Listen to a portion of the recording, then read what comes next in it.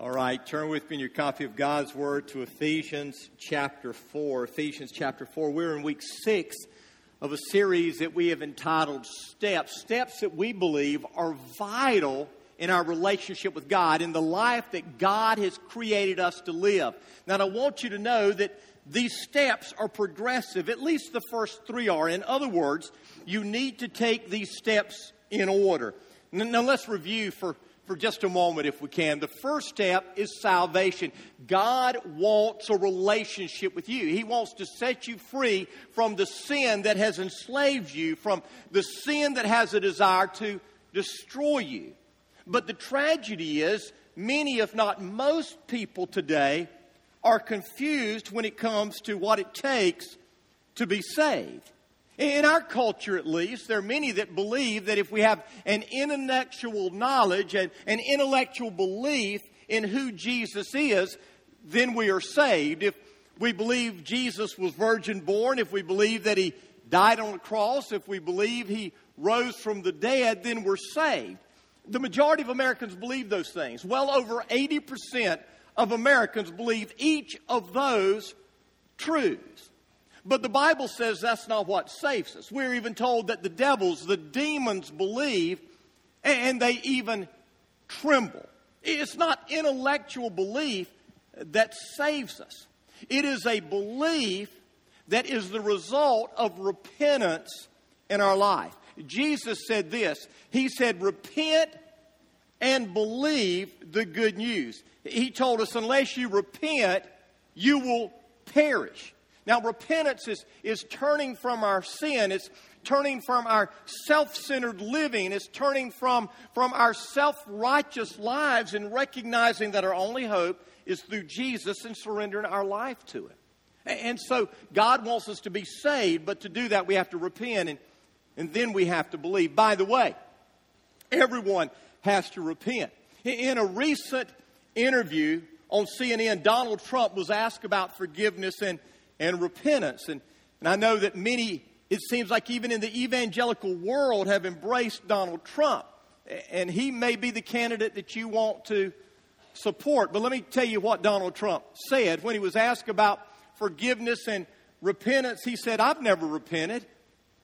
I don't need to. When I do something wrong, I just make it right. But I want you to know that whether you're Donald Trump, a very wealthy, rich man, or whether you live under a bridge, the Bible says that you need to repent to be saved. The first step is salvation. The second step is making that salvation public, and that's baptism. We are baptized to proclaim our faith in Jesus. And throughout the Word of God, we see that as the first step that people make. Jesus commanded us to go into the world, make disciples, and then baptize them. And that's what happens throughout the Scripture. When we are baptized, we're proclaiming that Jesus died for our sins, He was buried, and He rose again to pay for our sins. We are also proclaiming that we have died to sin. We have put that life behind us, and through Jesus Christ, we've been made a new person in Christ. Now, maybe for you this morning, you've never taken that first step, and you need to be saved. And I beg you, if that's where you're at, to do that. Maybe you're here this morning and it's the second step. You've never publicly professed your faith in Christ. And if that's where you're at, you need to do that. The third step was church membership. We discovered that God didn't create us to live in isolation. He didn't save us to live our life in isolation. He saved us to be a part of His body, His family, His church. And the Bible is clear that God not only expects us to be a part of His church, we need to be a part of His church. Listen, if you were not committed to a local church family, you were living in disobedience to the Word of God. Some people today just move from church to church and place to place without ever planting any roots, and that's not biblical. And so maybe the step you need to take is commitment to a church family. If that's the step you need to take, let me encourage you to make that commitment today. 2 weeks ago, Pastor Steve told us about the fourth step, and the fourth step was connecting to a small group. You see, you can come to worship every single Sunday and yet still live in isolation. You can give your money. You can even serve in a ministry and still live in isolation. That's why we need a small group that we gather around, a group that we minister to, and a group that ministers to us. The only place that we can truly and effectively minister to one another's of Scripture is in a small group setting. In the small group, we love one another, we forgive one another, we carry one another's burdens, we encourage one another, we exhort one another, we greet one another with that holy kiss. And you need to be careful doing that one. But it's in the small groups that we do those things. Last week, Lee Clamp told us about step 5, and that's moving from being a member to a missionary, sharing the good news with those that God puts in our path. And one thing is obvious. God expects us to share His story with other people. I mean, He ends each of the 4 Gospels with that command, that commissioning.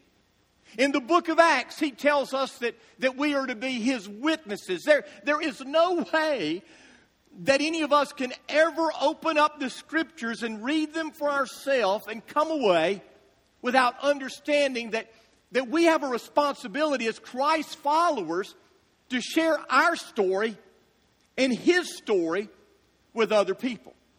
Now, and I know, out of all the steps that we're going to talk about, this is probably the most frightening. This is the scariest of all. And the reason is I think most of us picture, when we think about witnessing, when we think about evangelism, when we think about being a missionary, we think about standing on a street corner with a megaphone yelling, "Repent or perish, turn or burn." And let me tell you, God may call some people to do that, but He doesn't call most of us to do that. God calls us to build relationships with people and share how God's grace has changed our life. And listen, if you are a Christ follower, God's grace has intersected into your life and He's changed everything about you. But today, I want to talk to you about step 6. And to be honest with you, step 6 is a whole lot easier than step 5. And step 6 is this: God expects you to serve. God wants you to be saved. God wants you to publicly profess that through baptism. God wants you to get connected to a healthy Bible-teaching church. God wants you to connect to a small group where you can be accountable and you can grow. God wants you to share your story. But God also wants you to serve. God wants you to get off the sidelines and get into the game. God wants you to use the unique abilities and gifts that He has given you to build up His body and bring glory to His name. Now, in Ephesians chapter 4, Paul reminds us in verse 1 that he is speaking from a prison cell. He is sitting in prison simply because of his commitment to Jesus Christ. And then Paul says this. He says, "I beg you to live a life worthy of the calling." In other words, here he is sitting in a prison cell because of the calling of Christ upon his life. And he's saying, I want you to live a life worthy of that calling. In other words, in light of God's grace, in light of God's goodness, don't waste your life. Invest your life. Make it count. Then he begins to talk to us about the unity that we have in the body. And notice what he says beginning in verse 3. He says, "Make every effort to keep yourselves unified in the Spirit, binding yourselves together with peace. For there is one body and one Spirit, just as you have been called to one glorious hope for the future. There is one Lord, one faith, one baptism, and one God and Father who is over all and in all and living through all." Now, this is important. Paul said, make every effort, work hard to keep the unity of the Spirit. Make every effort. Work hard. Why? Because unity is difficult. Would you agree with that? I mean, unity is not easy. Unity is hard work. Even though the only hope we have of unity is the Spirit of Christ living in us, and even though the Spirit of Christ does live in us, that doesn't make unity easy because we are different. And because we are different, let's face it, sometimes we can be difficult. If you've ever met somebody you love that can be difficult, say amen. We've all met difficult people. And can I say to you, sometimes we are all difficult people, aren't we? And so he says, make every effort to live in unity. Then he reminds us that we are one body. He says every believer belongs to one body. Though there are individual local churches, there is one universal body, the church that we all belong to. Then he says there is one Spirit. Each and every one of us have received the same indwelling Spirit, whatever church we're a part of. Then he says there is one hope. We're all looking forward to the same hope of heaven. Our hope isn't here on earth. Our hope is in heaven. Then he says there is one Lord we serve. He says there is one faith that saves. There is one baptism that we all partake in. And then he says there is one God that is over all and in all and works through all. He says we are one. But then he changes directions. In verse 7, he begins with that word but or however. That conjunction lets us know that even though he's been talking about how we are one, he's now changing directions. And he's not going to talk any longer about how we are one. He is going to talk about how we are different. He's been talking about the unity of the body, but now he's going to start talking about the uniqueness of each and every believer. And that's what I want us to focus on this morning, because you need to understand that we are different, and yet God has created us different for a reason, and He wants to use our unique differences to bring glory to His name and to build up His body. And so there are really four truths in this passage that I want you to see that I believe Paul shares with us. The first one is this. Paul says that God's grace is what empowers us to serve. It's God's grace that empowers us. Listen to what it says beginning in verse 7. However, He, God, has given each one of us a special gift through the generosity of Christ. That is why the Scriptures say, when He ascended to the heights, He led a crowd of captives and gave gifts to His people. Notice that it says He ascended. This clearly means that Christ also descended to our lowly world. And the same one who descended is the one who ascended higher than all the heavens, so that He might fill the entire universe with Himself. Listen very carefully. Ministry is never about what I can do, but rather it's about what God can do in me and through me. And notice how verse 7 begins. It says, He has given us. You see, God is the one who gives us the gifts and the abilities that we have. Romans 12 verse 6 says, in His grace, God has given us different gifts for doing certain things well. In God's grace, He has given each of us different gifts so that we all can do certain things well. Everyone cannot do everything well. Some cannot do everything well. There are none that can't do anything well.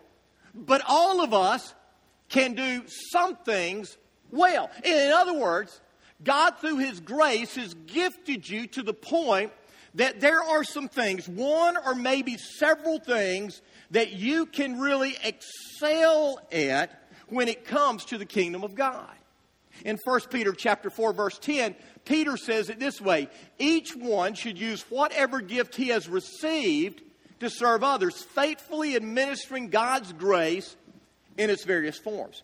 Now, going back to verse 7, that phrase special gift in the translation I read from. The Greek word there is literally charis. It means grace. In other words, what this verse literally says is this. God, in His grace, has generously set us free from sin and has blessed us with spiritual gifts. We are saved by grace. We serve by grace. You see, it's all because of God's grace. God doesn't save me by grace and then say, go at it, serve me. No, God saves me by grace. Then He empowers me through His grace to do what He wants me to do. Understand, service is never about what you can do. It's always about what He can do through you. And rest assured, He has given you the gifts and the abilities to do anything He has called you to do. Now circle that phrase in verse 7, that phrase, each one of us. Now look at me for just a moment. What that says is this. If you are a Christian, you are gifted. Because He's given gifts, He's poured out His grace on each and every one of us. Not a select handful, not many, not most, but all.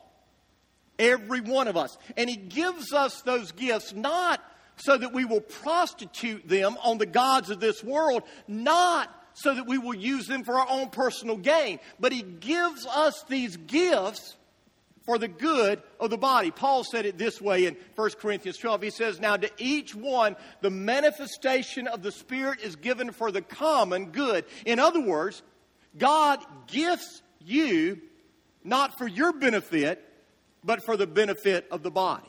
You see, the Bible teaches that every single member is a minister, and every single one of us should be involved in ministry. And so let me warn you, no matter who you are, no matter how old you may be, if you are a Christ follower, there is no excuse for not serving. You can still serve.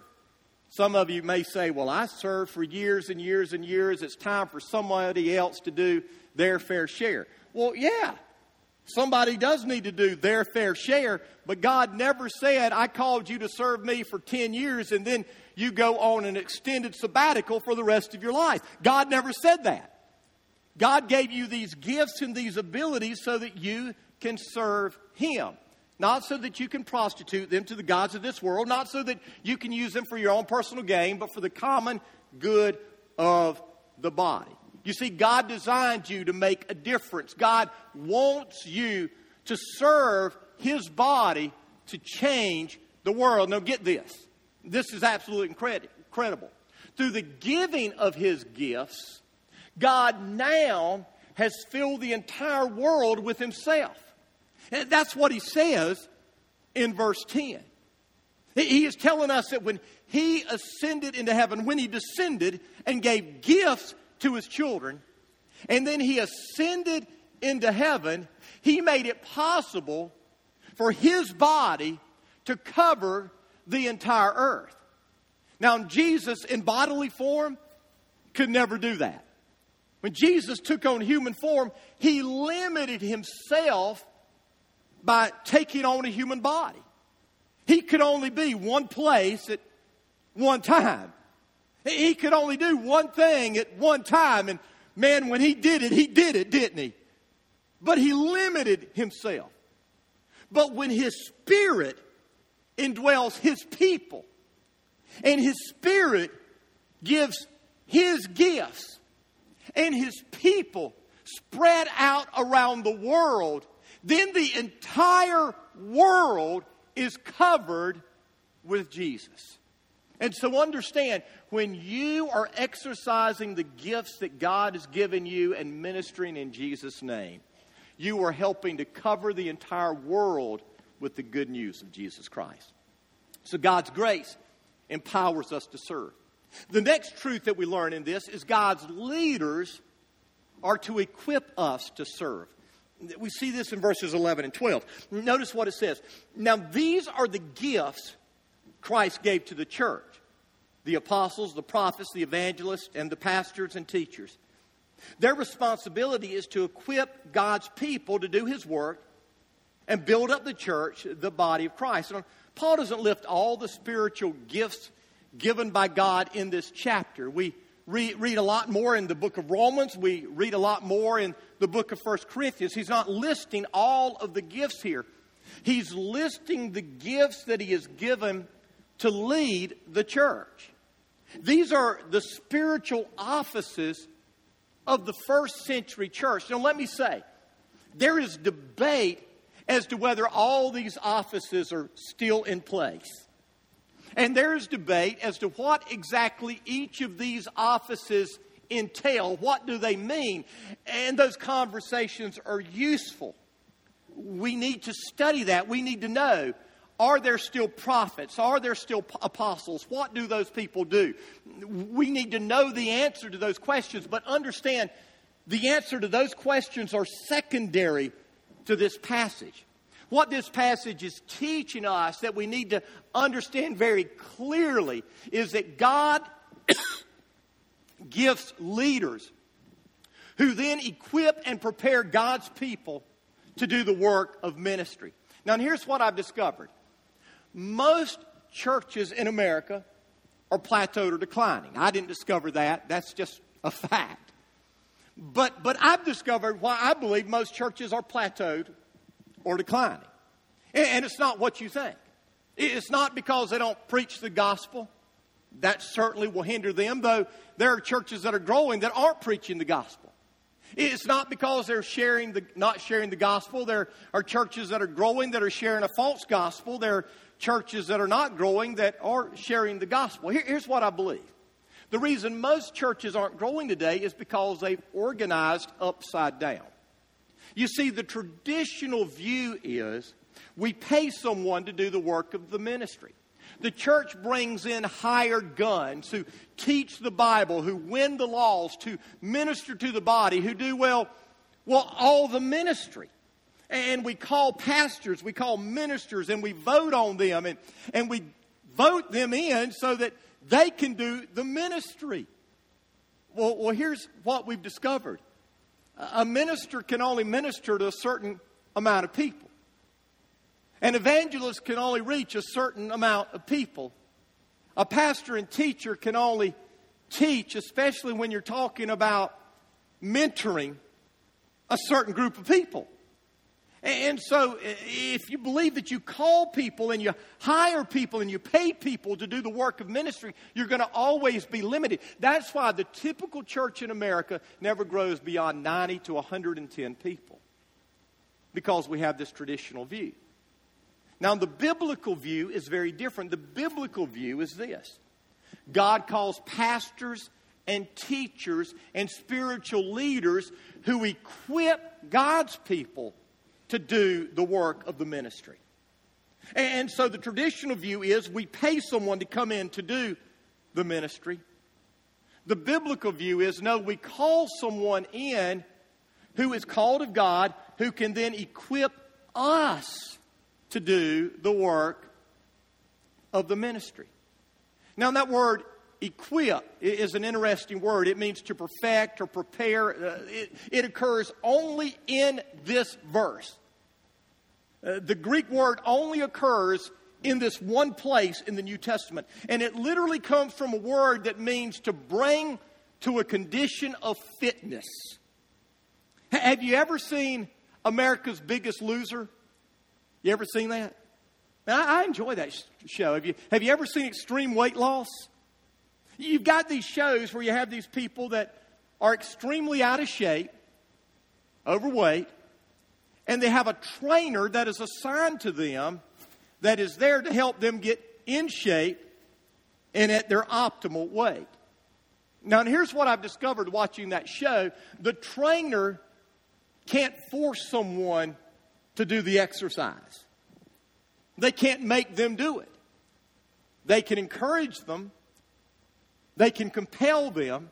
They can give them the tools, but they can't force them. And you see, spiritual leaders can't force people to grow in the faith and be equipped for service, but that's what they are called to do. You see, your pastors are called by God to get you to that 100% level of fitness in your service to the body of Christ. That's one of the primary jobs of any pastor. So pastors must continually evaluate, are we doing what God called us to do? And one of the ways that we evaluate that is, are you doing what God has called you to do? And if you're not, then we've got to step up our game because we've been ineffective. And sometimes what we want to do is we want to kind of let the church become codependent on us. Because if you're dependent on us, then you need us. But if we equip you and you can do the work, we may work ourselves out of a job. But that's what we're called to do. The leaders equip. And so we see God's grace empowers. It's not about what we can do, but it's about what He can do through us. God's leaders equip. We need to listen to and follow God-appointed leaders. The third thing we see here is that God's people then work. Verse 12 says their responsibility is to equip God's people to do His work. You see, today, too many people, when they're choosing a church, they choose it because they want to be recipients of ministry rather than an instrument of ministry. Let me ask you a question, if I may. When it comes to serving and ministry in the church, are you more interested in ministering or being ministered to? And then you say, well, how do I know? Well, what do you get upset at? I mean, do you get upset when you feel like you're not being ministered to? You missed a couple of Sundays and nobody called you? You know, you were in the hospital and nobody sent you a pound cake? You know, whatever it may be. Do you get more upset when you're not ministered to? Or do you get all more upset when you're not ministering? You see, most people today get more upset when they feel like they're not being ministered to rather than when they're not having the opportunity to minister. And God says the big thing is we need to minister. A first grade teacher asked her class this question one day. She said, what do you do to help at home? And one by one, they all answered the question. One little girl said, I dry the dishes. One little boy said, well, I feed the dog. Another little girl said, well, I sweep the floor. And one by one, the kids went through and they told what they did to help at home. Every kid answered except one little kid, Johnny. He didn't answer. He was sitting at the back of the class, and the teacher called on Johnny and said, Johnny, what do you do to help? And Johnny said, well, I stay out of the way. And I think that's the mindset of a lot of people in church today is I'm going to just stay out of the way and let the professionals do this. I'm going to stay out of the way and let someone who is more gifted do this. And God doesn't call us to do that. The word work, by the way, there in verse 12, it's the Greek word ergon, which means to labor or to work hard. It implies to us that oftentimes ministry, oftentimes service is hard.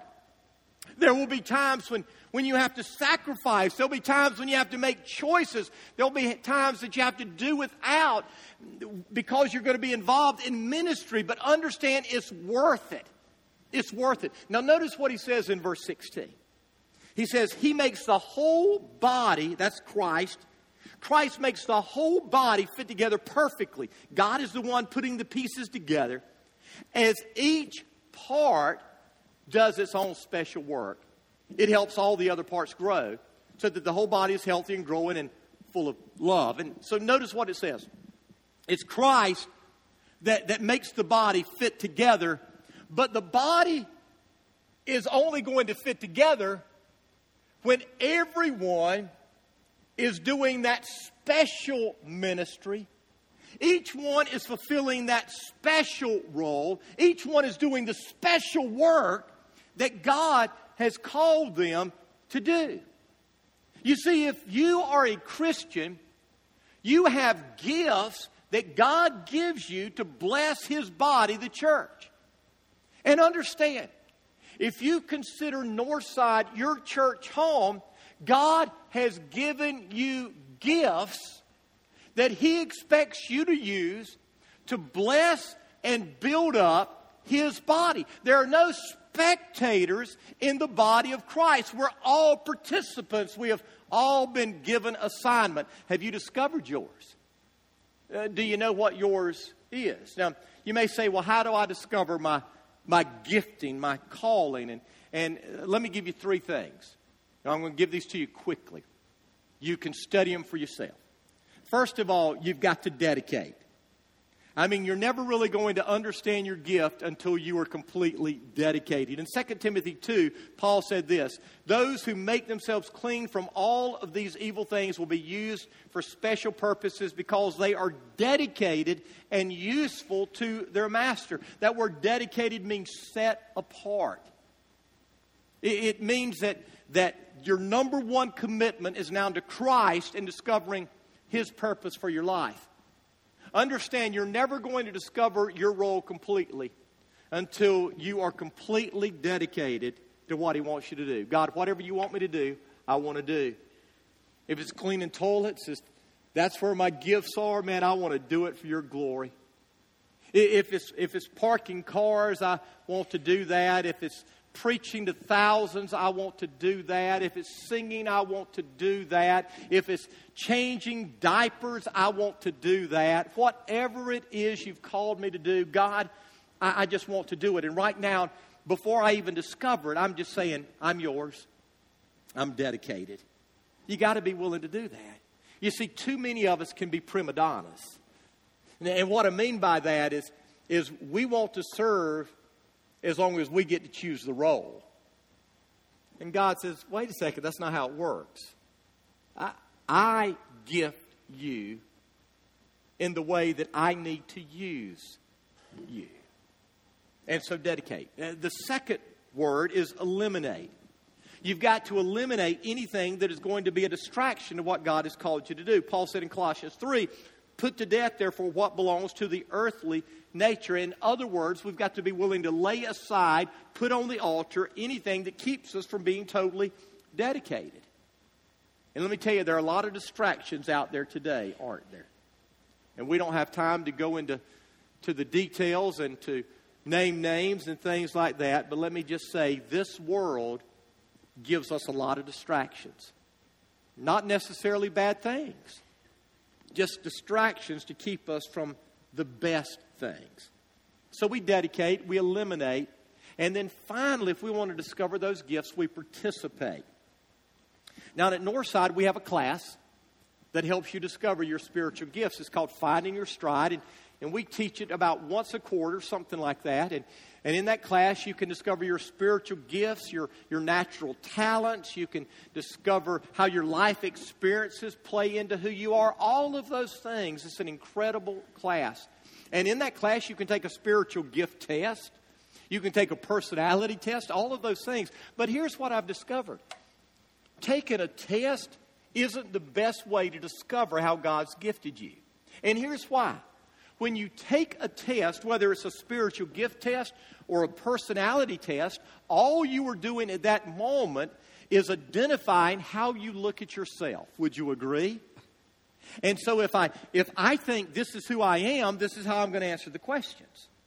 And the truth of the matter is those perceptions of ourselves change from time to time. And so any gift test, any personality test can be flawed in and of itself. Here's what I've discovered. The best way to discover your giftedness is trial and error. Start serving. Just start serving. Because here's what the Bible seems to indicate. When you discover the area of your giftedness, 2 things will happen. You will be fulfilled. You see, all too often we're afraid that God's going to call us to do something we hate doing.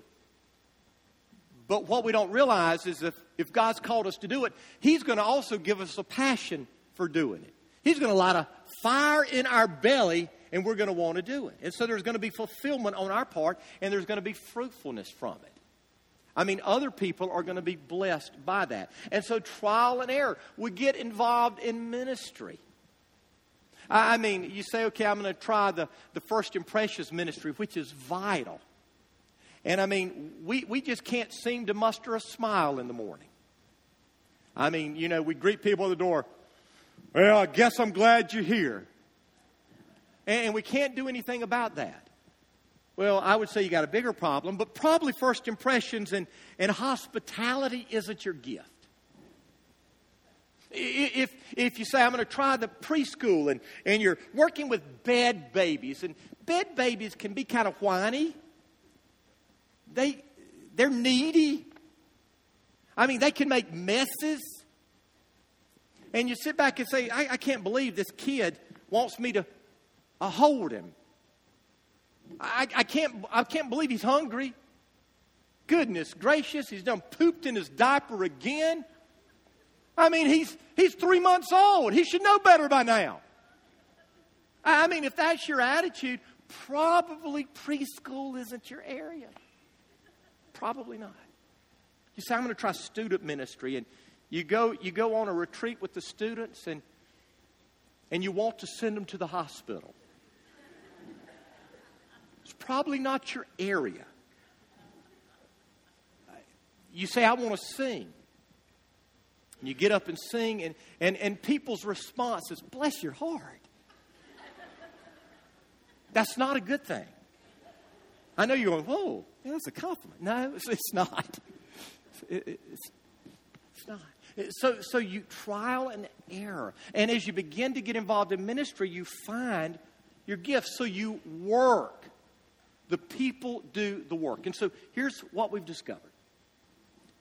God's grace empowers us. It's not what we can do. It's what God's grace can do through us. God's leaders equip us.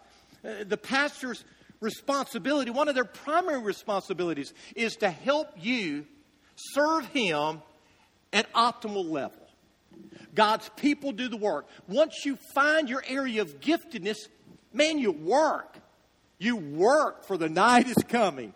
But then the final thing is, as we do this and as we organize this way, Paul says God's church grows. Look at verse 13. This will continue until we all come to such unity in our faith and knowledge of God's Son that we will be mature in the Lord, measuring up to the full and complete standard of Christ. Then we will no longer be immature like children. We won't be tossed and blown about by every wind of new teaching. We will not be influenced when people try to trick us with lies so clever they sound like the truth. Instead, we will speak the truth in love, growing in every way more and more like Christ, who is the head of the body, the church. Now, as we read those verses and we add to it verse 12, we discover 4 ways that the church grows as the people are equipped and begin to work. First of all, the church grows numerically. People start coming to Christ. You see, the reason is because when you are serving in the area of your giftedness, we are multiplying our effectiveness in the world. And so when we have a church of thousands of people who are all ministering in the area of their giftedness, serving the body, serving the community, we begin to grow exponentially. We grow numerically. Next, we grow in unity. Here's what I've discovered. People who are working hard rowing the boat don't have a lot of time to rock the boat. I mean, when you're working, you don't have time to complain because you're working. And as you're working and serving the Lord, you're not looking around seeing what someone else is doing or not doing. You're focused on what God's called you to do. And as we focus on what God has called us to do, rather than being concerned about what everybody else is or is not doing, then all of a sudden we discover we have unity in the body. And then we grow in maturity.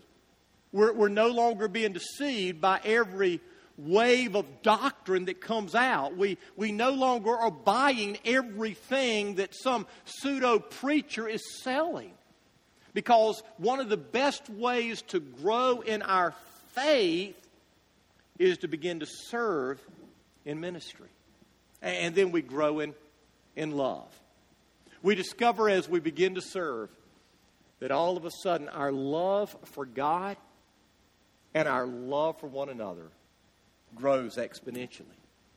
And so my question for you is simply this. Are you serving? And if not, why not? Now, if you're not a believer, let me tell you, you don't need to be serving. You need to focus on your relationship with Jesus. And understand your serving is never going to make Jesus love you more. You're saved by His grace.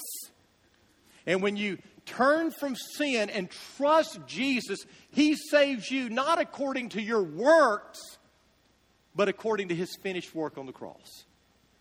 And so understand, you're not saved by serving. But when you are saved, you're going to want to serve Him. That's why Paul said in Ephesians 2, beginning in verse 8, "For by grace are you saved through faith. It's not of yourselves, it's the gift of God. It's not of works, so that no one should boast." And then he says this, "For we are His workmanship," His masterpiece, "created in Christ to do good works." When we're saved, we will serve. And so are you serving? If not, here's what I want to encourage you to do today. On that communication card, if you're not actively, regularly serving in ministry right now, and you consider Northside your home, I want you on that card to simply write the word serve. And what we're going to do is we're going to get in touch with you. We're going to let you know when our next Finding Your Stride class is, but we're not going to wait for that. We're going to begin to talk to you about how you can begin to plug in and through trial and error, find that place of ministry that God has uniquely wired you to serve in. And so let me encourage you to do that. But before we pray, I just want to also encourage you in one other area. If you're here and you haven't ever repented of your sin, trusted Christ alone, His death on the cross is the only hope of your salvation, then I would encourage you today to humble yourself, swallow your pride, your attempts at trying to please God by what you do, and accept His offer of salvation that was paid for on the cross, because He loves you that much. I want you to bow your head. I want you to close your eyes. And if you're here and you've never trusted in Christ, I'm going to lead you in a prayer. And I want to encourage you. You don't have to do this out loud. I just want to encourage you to pray this prayer right now. Dear God, I come to you this morning acknowledging I need you. I am a sinner. I've lived life my way. Even though I've never said it, I've lived like I was my own God. I know self-rule is sin. Forgive me. I believe you love me. I believe you died on the cross. You rose from the grave to pay for my sins so that I could be saved. And this morning, I'm trusting you to save me. I'm turning from sin and turning my life over to you. Take control. Save me. Thank you for hearing me, and thank you for saving me, Jesus. Amen.